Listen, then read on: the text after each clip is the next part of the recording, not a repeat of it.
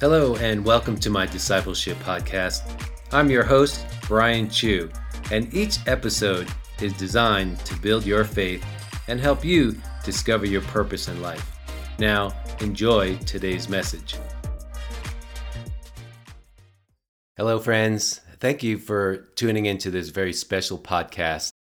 And I want to give you what I call a very prophetic insight to the church in the United States. And just talking about the overall condition of our country, our church, and what God is doing and wanting to do through the believers, through the church in America. And I'm going to give this to you from a global church perspective from my 25 years of traveling, preaching around the world, in churches, Bible schools, in some of the most difficult places in the earth, spiritually, mentally, and physically. And what motivated me to share this prophetic insight was, as I was sitting in church last night, our pastor was preaching an incredible message and talking about the rapid decline of morals in the United States and the increase of wickedness in our nation. I mean, it's just 6 years ago that marriage in our country has been redefined. And as different areas in our country start to decay, families, schools, the economy, there's a very serious breakdown right now in the United States. And I was reminded that 7 years ago that God gave me this prophetic insight that I want to share with you on this podcast. And for the protection of our ministry partners around the world and even here in the United States, I won't be able to give you specific names of ministries and churches just to protect them and not even to share it publicly on social media. So 7 years ago when God gave me this prophetic insight, let me give you a simple analogy. My dad growing up in our backyard, we had a compost pit.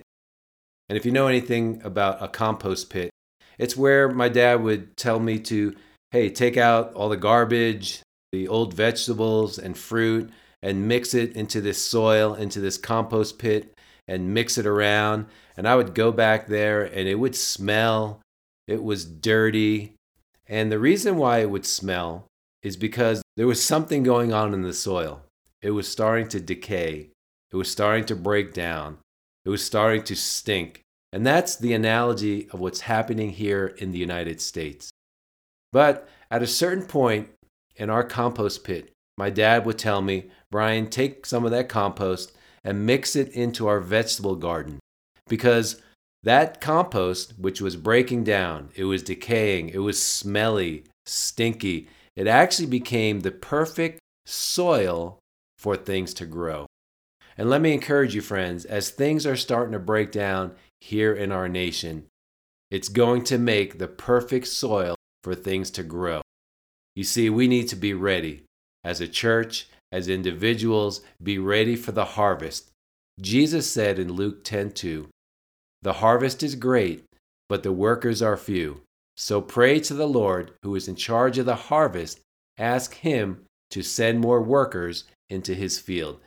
Friends, God is preparing his church here in America. He's preparing his believers to send you out into the harvest to have a great revival here in the United States. But here's the problem.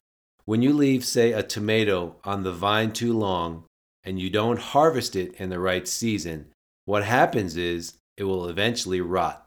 You see, I believe we missed an opportunity during 9/11, that devastating tragedy in New York City. The churches were packed. People were looking for answers. But I believe as a church, we missed an opportunity. And then last year, 2020, during the global pandemic, I believe we missed another opportunity. But you know what? Be ready, because God wants to do something very soon in you and in the church, which will lead to a great revival. People are going to get saved. People are going to get healed in your workplace, in your homes, in your neighborhoods, and inside the local church. You see, let me tell you what's going on around the world in some of these places that I've been that I believe the United States is heading to. One of the largest Muslim nations in the world. There's a Bible school that I spoke at, and they just built their brand new auditorium that seats 10,000 people, debt-free, where the average income of the people in that church is only $300 per month. And not far from there, another friend of ours, when they built their new building in a communist country, they had $175 million in cash for their new building. And then shortly after that, the government persecuted them and 8 staff members went to jail. And get this, my friends, while they were in jail, the remaining debt on that building was paid in cash, $25 million US. And then one of our partners in Africa, in their city, 100,000 people gather to pray every year, seeking the Lord for revival.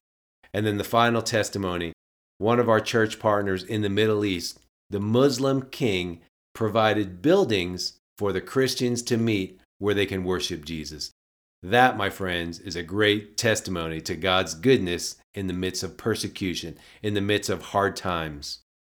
You see, as I've been traveling around the world the last 25 years, God's kingdom is expanding in some of the most financially poor, corrupt governments, anti-Jesus nations. And my prayer is what is normal in these nations that I've been to in the last 25 years would be normal and common in the United States. And I pray what was normal in the ministry of Jesus, and when we read the book of Acts, would be normal and common here in the United States as well. So I know times are getting tough here in the United States. The economy, politics, racism, there's so much going on. But as things are breaking down, as things are decaying, as wickedness is rising here in the United States, it is actually making the perfect soil for a great harvest, for revival. So friends, get ready. God is wanting to do something through you and the local church here in the United States.